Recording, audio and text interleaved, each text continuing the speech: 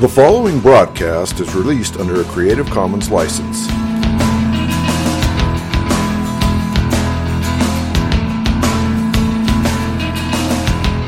I believe in Jesus Christ, the only Son of God. I believe He lived and died, and that He rose again. I believe and trust in Him.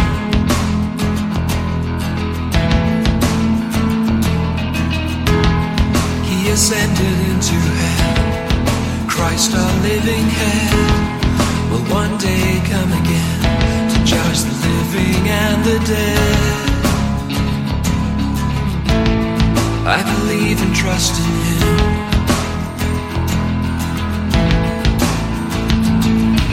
I will trust in my Redeemer, sing of His love that lasts forever, know His full and sure salvation. I will trust in Him. Though the world falls around me, I rest and know that He has found me.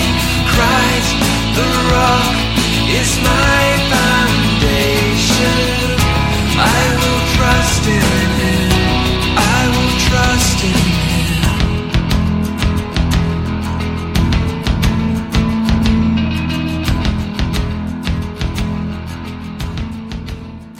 Welcome all to Pastor Yeshua. You've been listening to Creed by Richard Jensen from his album, Order of Service. By way of introduction, Pastor is an acrostic which stands for preaching all salvation through one Redeemer. Our Redeemer, Yeshua, Jesus, is the Hebrew name for the Lord. It means Yahweh, the Lord, is salvation. Translated from Hebrew into the Greek language, the name Yeshua becomes Jesus. The English transliteration for Jesus is Jesus. This program deals with apologetics, questions on and about God, the Bible, and the Christian faith. I take questions and seek by Scripture to give answers and encouragement for everyone, including the tough-minded living in today's skeptical society. And now, let's join Pastor Yeshua. Welcome to Pastor Yeshua. In part 1 of this episode, we began to make a discerned study of what God's Word, the Bible, has to say in context about the creation ordinance and institution of marriage. As before, our goal is by God's grace to come away with the necessary information revealed by God to understand, initiate, maintain, grow, and fully appreciate the beauty and sanctity of the marriage relationship as designed and intended by God. It is also our goal to answer and debunk many of the myths, aberrational beliefs, and misunderstandings which all too often accompany those who are skeptical, critical, or even hostile to God's Word. In episode 1, we broke ground on the fact that, as opposed to the idea that marriage is some simplistic arrangement defined according to the dictates of constant influx humanistic variables based upon nothing more than convenience and self-gratification, marriage is in reality a creation ordinance designed, instituted, maintained, and blessed by God as a type pointing towards its intended substance. The substance, as was discussed, was and is the relationship between Christ, who is the substance of Adam, and his bride, Eve, the church, who are a special creation like Eve, born from the sacrifice and death of Jesus. In the second episode, we began to examine further evidence and insight regarding biblical types and their substance. We looked at the account of the meeting and marriage of Isaac and Rebekah, as well as the ancient Jewish wedding as classical examples of the type of marriage. We also looked at Adam and Eve's respective roles in the fall, beginning with Genesis chapter 3. In part 3, we began our goal diligently searching out the Scripture in an effort to better understand the biblical meaning and understanding of marriage, as well as to answer and debunk many of the myths, aberrational beliefs, and misunderstandings which man, sin, separation, and the world have over time incorrectly attributed and or attached to marriage, God, or His Word. As we concluded episode 3, we had just examined several scriptural references in Matthew and Mark made by Jesus regarding marriage and divorce. In parts 4 and 5, we turned our attention to the New Testament epistles and letters. In this episode, we continue with Paul's letter to the Ephesians. In Ephesians chapter 5, verses 21 through 33, we read, quote, "Submitting yourselves one to another in the fear of God. Wives, submit yourselves unto your own husbands as unto the Lord. For the husband is the head of the wife, even as Christ is the head of the church, and he is the Savior of the body. Therefore, as the church is subject unto Christ, so let the wives be to their own husbands in everything. Husbands, love your wives, even as Christ also loved the church and gave himself for it, that he might sanctify and cleanse it with the washing of water by the word, that he might present it to himself a glorious church, not having spot or wrinkle or any such thing, but that it should be holy and without blemish. So ought men to love their wives as their own bodies. He that loveth his wife loveth himself. For no man ever yet hated his own flesh, but nourisheth and cherisheth it, even as the Lord the church. For we are members of his body, of his flesh, and of his bones. For this cause shall a man leave his mother and father, and shall be joined unto his wife, and they two shall be one flesh. This is a great mystery, but I speak concerning Christ and the church. Nevertheless, let every one of you in particular so love his wife even as himself, and the wife see that she reverence her husband." Unquote. Notice in verse 21 that Paul begins by saying to everyone, both male and female alike, that they are to submit themselves one to the other in the fear of the Lord. Typically, the atheist and the secular humanist skip verse 21 and move immediately to verse 22. In reading verse 22, the skeptic is focusing on the word female, the word submit, and the word man, and creating a straw man argument that the Bible is advocating that all women should be ruled under the foot of a Neanderthal, unregenerate male whose only desire is to treat every female as a worthless slave. But that's not where the passage starts, nor is the above caricature of what God's Word is saying in context. Instead, at the outset, God gives revelation that both men and women are to submit themselves to one another, to others, and ultimately to God. In order to understand what Paul is saying, we need to address the issue of submission. In point of fact, the underlying understanding of the concept of submission takes us back to the starting point of ultimate authority. On one side, we have the idea that man is the ultimate authority for meaning, morals, beauty, significance, truth, and reality. Within this worldview, each person determines ultimate authority according to what is right in their own eyes. Each person is ultimately autonomous. There is some allowance for percentage, consensus, opinion, and culture, but whenever the percentage, consensus, opinion, and culture disagree with the autonomy of the individual will rebel until their personal opinion is allowed and permitted within the consensus. Thus, submission is antithetical to personal autonomy. Autonomy equals freedom from responsibility to the secular humanist. On the other side, we have the idea that God is the ultimate authority for everything, including meaning, morals, beauty, significance, truth, and reality. There is no personal opinion consensus percentage with which God looks for to see whether his will is in vogue or not. Men and women are a creation of God, whose purpose and meaning is to give worship, glory, and honor to God in everything we do. We are not God.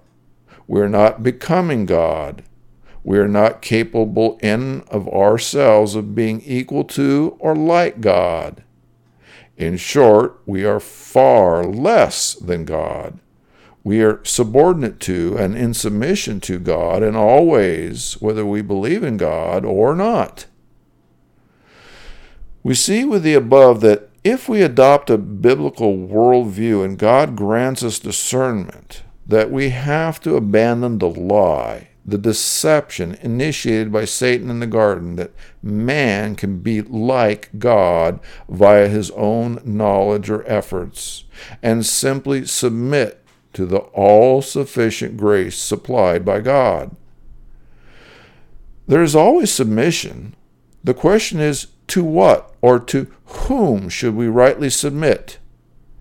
If you're going to say man, i.e. myself, fine. Just remember, there is a way which seemeth right unto a man, but the end thereof are the ways of death. So let's be clear. If God draws us to reconciliation and an abiding relationship with Christ, we know that he implants his Spirit. He raises us to the newness of life. We are given a new nature and have the mind of Christ. Paul agrees in 1 Corinthians chapter 2, verse 16, saying, quote, "For who hath known the mind of the Lord, that he may instruct him? But we have the mind of Christ," unquote. When we reflect on the, quote, mind of Christ, unquote, we have to look at the life, ministry, and attitude of Jesus with regard to submission. In doing so as not to be accused of drawing upon my own opinion, let us look at what Paul says in Philippians chapter 2, verses 2 through 11. Quote, "Fulfill ye my joy, that ye may be like-minded, having the same love, being of one accord, of one mind. Let nothing be done through strife or vainglory, but in lowliness of mind let each esteem the other better than themselves. Look not every man on his own things, but every man also on the things of others. Let this mind be in you, which was also in Christ Jesus, who, being in the form of God, thought it not robbery to be equal with God, but made himself of no reputation, and took upon him the form of a servant, and was made in the likeness of men. And being found in fashion as a man, he humbled himself and became obedient unto death, even the death of the cross. Wherefore God hath also highly exalted him, and given him a name which is above every name, that at the name of Jesus every knee should bow, of things in heaven and things in earth, and things under the earth, and that every tongue should confess that Jesus Christ is Lord, to the glory of God the Father," unquote. You will observe firstly that Paul says, quote, "Let this mind be in you, which was also in Christ Jesus," unquote. This means that if Paul was adjuring the Philippian believers to seek having Christ's mind, that it is possible to have it. Not only so, but it was something they and we should strive for. It follows then that in order to strive for something, we need to know exactly what we are striving for, so that we can determine whether in fact or not we have obtained what we are striving for. So what is the mind of Christ? Well, the answer to this question is the topic of Philippians chapter 2, verses 2 through 11, as well as Ephesians chapter 5, verses 21 through 33.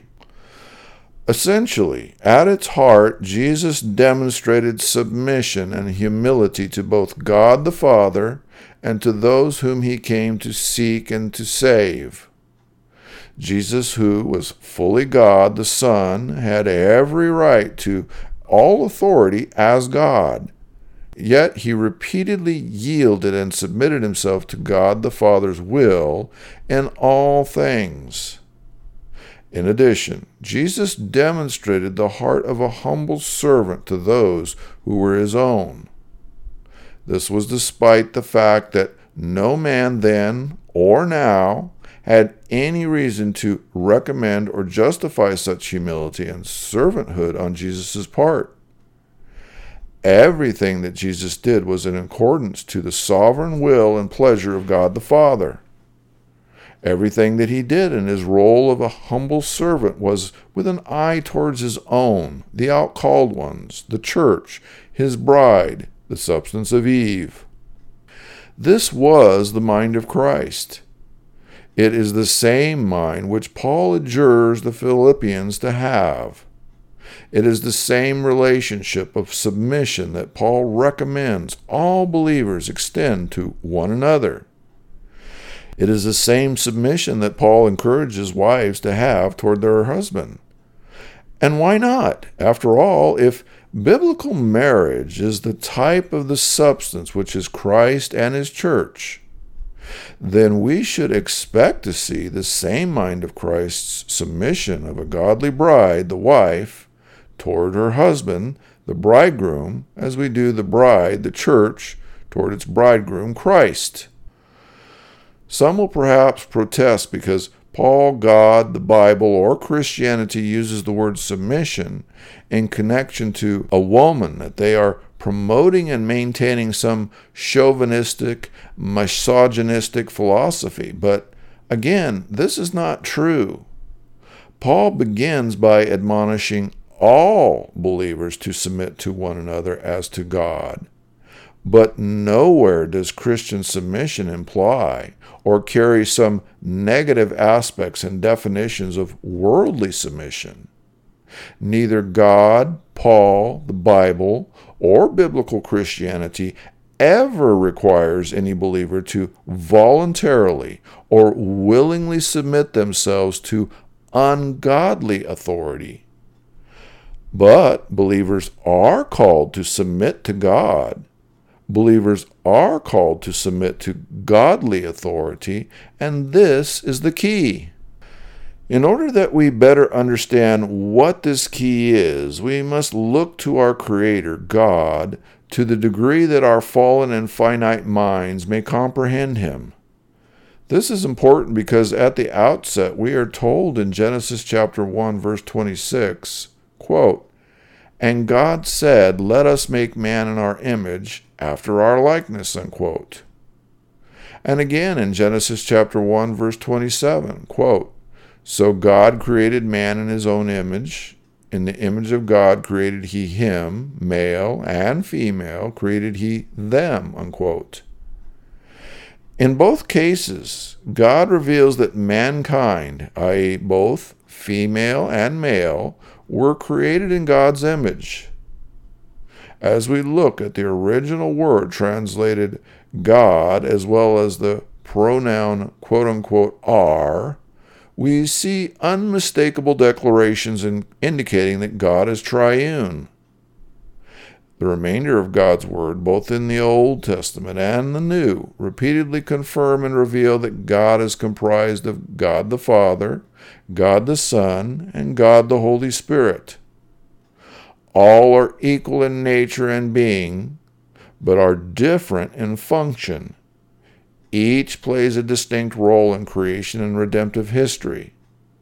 Since God declares that mankind, i.e., man and woman, are created in His image, we should perhaps expect to see the same comparison of similarity of being and nature with differences in role and function. The problem mankind faces is that mankind is not wholly God, neither indeed can he be. Man is merely an image of God, not God himself. Man is mutable, whereas God does not change and is immutable. As we look at the various interworkings of the triune Godhead, we see a harmonious union of purpose and sovereign will in creation and redemption. We don't see confusion, argument, struggle, or antagonism within the Godhead because God is perfect and holy. God is a God of peace and order. That which God designs and creates is designed and created to have peace and order. As we look at God's creation, particularly mankind, we should see aspects of both union of being, soul, spirit, and purpose, and difference of function, role, and authority even prior to the fall. For example, as stated earlier, in terms of being, soul, spirit, and purpose, we know that God created both men and women, i.e. mankind, in His image. In this respect, in terms of being and nature, men and women are equal. At the same time, not unlike the Godhead, in general, men and women have differences in terms of function, role, and authority.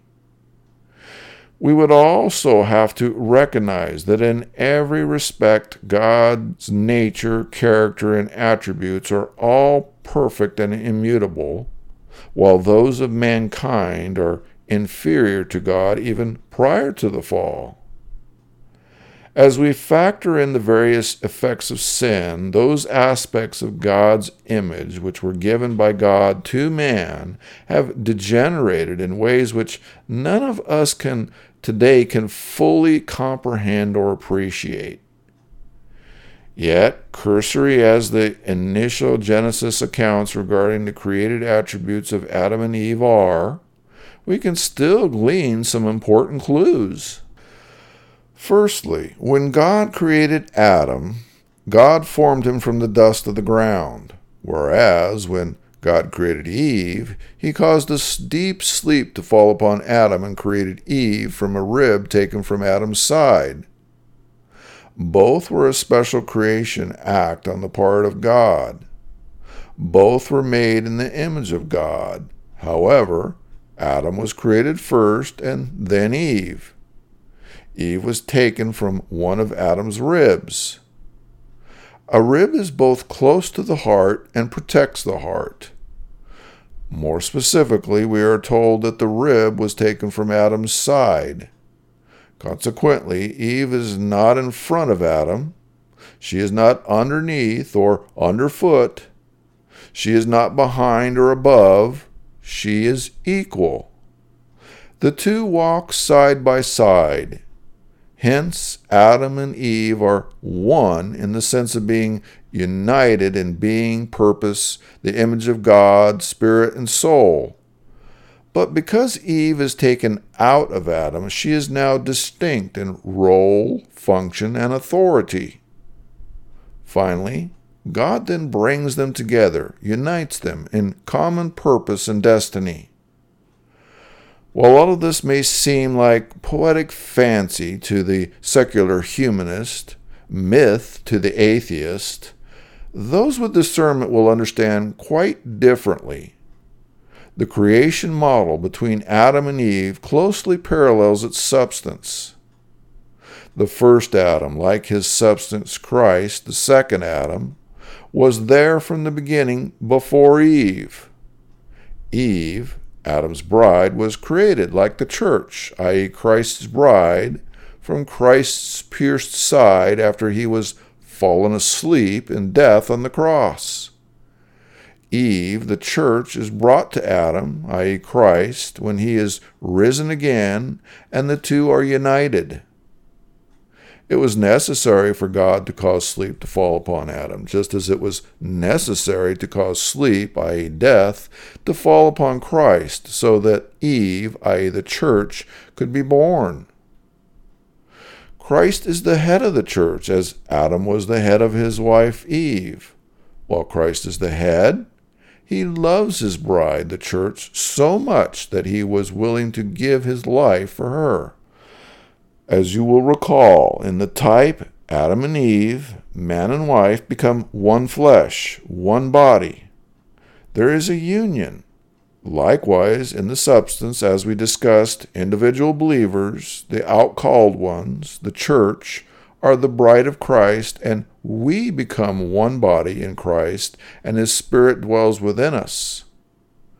We have the mind of Christ to the degree that we submit to his will, and he sanctifies us progressively into his likeness.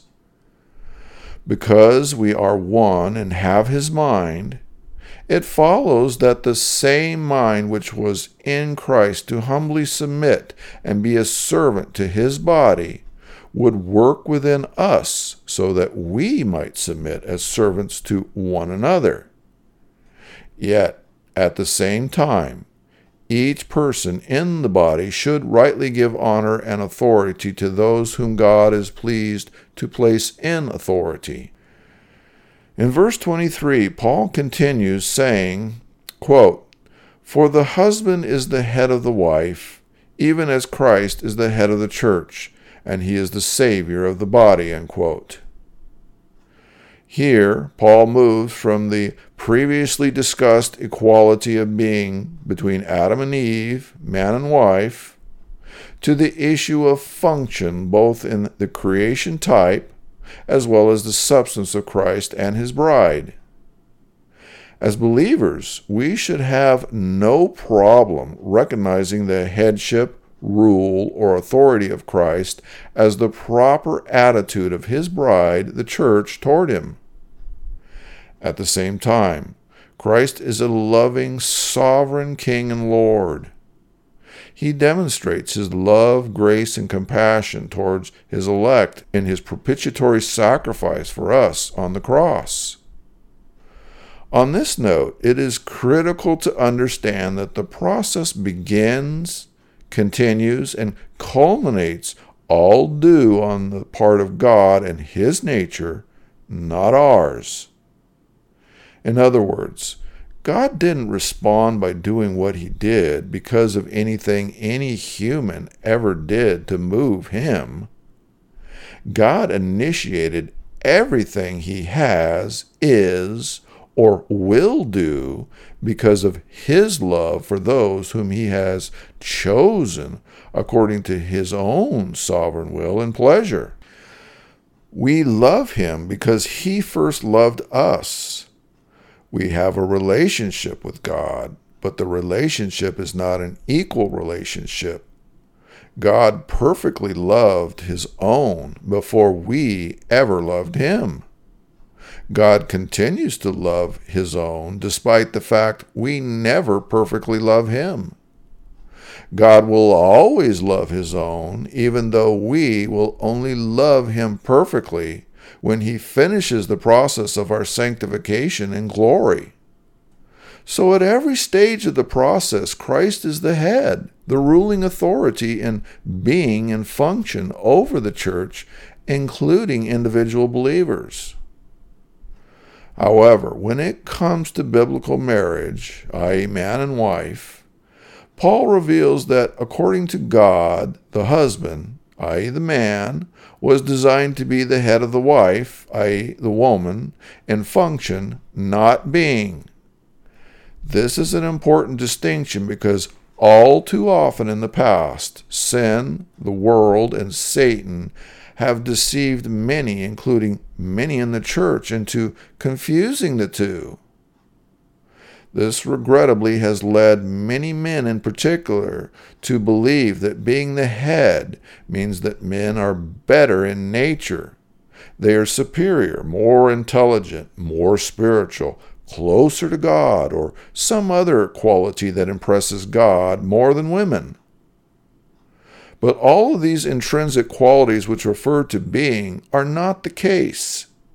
Instead, what is being discussed when Paul uses the word quote-unquote head is function. Function deals with authority and order. In verse 23 and 24, Paul gives a comparative example. Quote, "For the husband is the head of the wife, even as Christ is the head of the church, and he is the Savior of the body. Therefore, as the church is subject unto Christ, so let the wives be to their own husbands in everything." Unquote. Here, Paul deals with how the husband is the head of the wife. The answer is that the husband and wife are compared to Christ and his church. Clearly, in comparing the two, we see that every husband ever born falls short of Christ. So the question is, what does any husband have which can be compared to Christ? The answer is that apart from Christ and what he imputes to us freely by his grace through faith, we have nothing. But according to 2 Corinthians chapter 5, verse 17, quote, "If any man be in Christ, he is a new creature. Old things are passed away. Behold, all things are become new." Unquote. Essentially, if in fact Christ abides in anyone by faith, and we surrender to his will, then it is not the husband who is the head, but rather Christ in the husband, who is head of all, including husband and the wife. It may sound as though the husband is being given the upper hand, that he is being arbitrarily appointed as a leader. However, the truth is that both the husband and the wife have the responsibility to follow God's authority. The greater responsibility is that of the husband, because he is held to a greater level of responsibility. The focus of the husband is not to be lord over his wife, but to set an example for his wife by making Jesus Lord of his life. Like Christ, the husband's purpose is not to make a servant of his wife, but like Christ, be willing to be a servant and give his life for his wife, as Christ was for his bride, the church. Likewise, Christ set the standard in terms of submission by being willingly subject to the will of God the Father.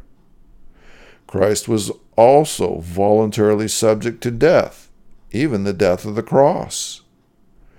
Man is by God's grace to be subject to ever-increasing sanctification by submitting himself to the mind of Christ and to the will of God. As the man follows Christ, the wife also follows as a helpmate. The two complement one another in that where one may be weak, the other may give strength. Where one may be strong, the other may supply a humble spirit. When Paul says that the husband is the head, it is not to be implied that the wife is the feet.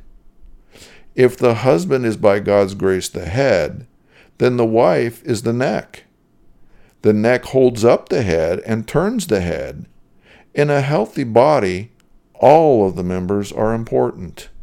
Each has its function and each depends upon the rest. It is only because of sin that any one member of the body attempts to boast its superiority and or independence from the body which nourishes it. This concludes this episode. Please join me again for part 7. Now, if you have any questions about God, the Bible, or the Christian faith, I encourage you to send me an email at pastor_Yeshua@yahoo.com. That's pastor_YESHUA@yahoo.com. Thank you for listening. The world walls around me I rest. I know that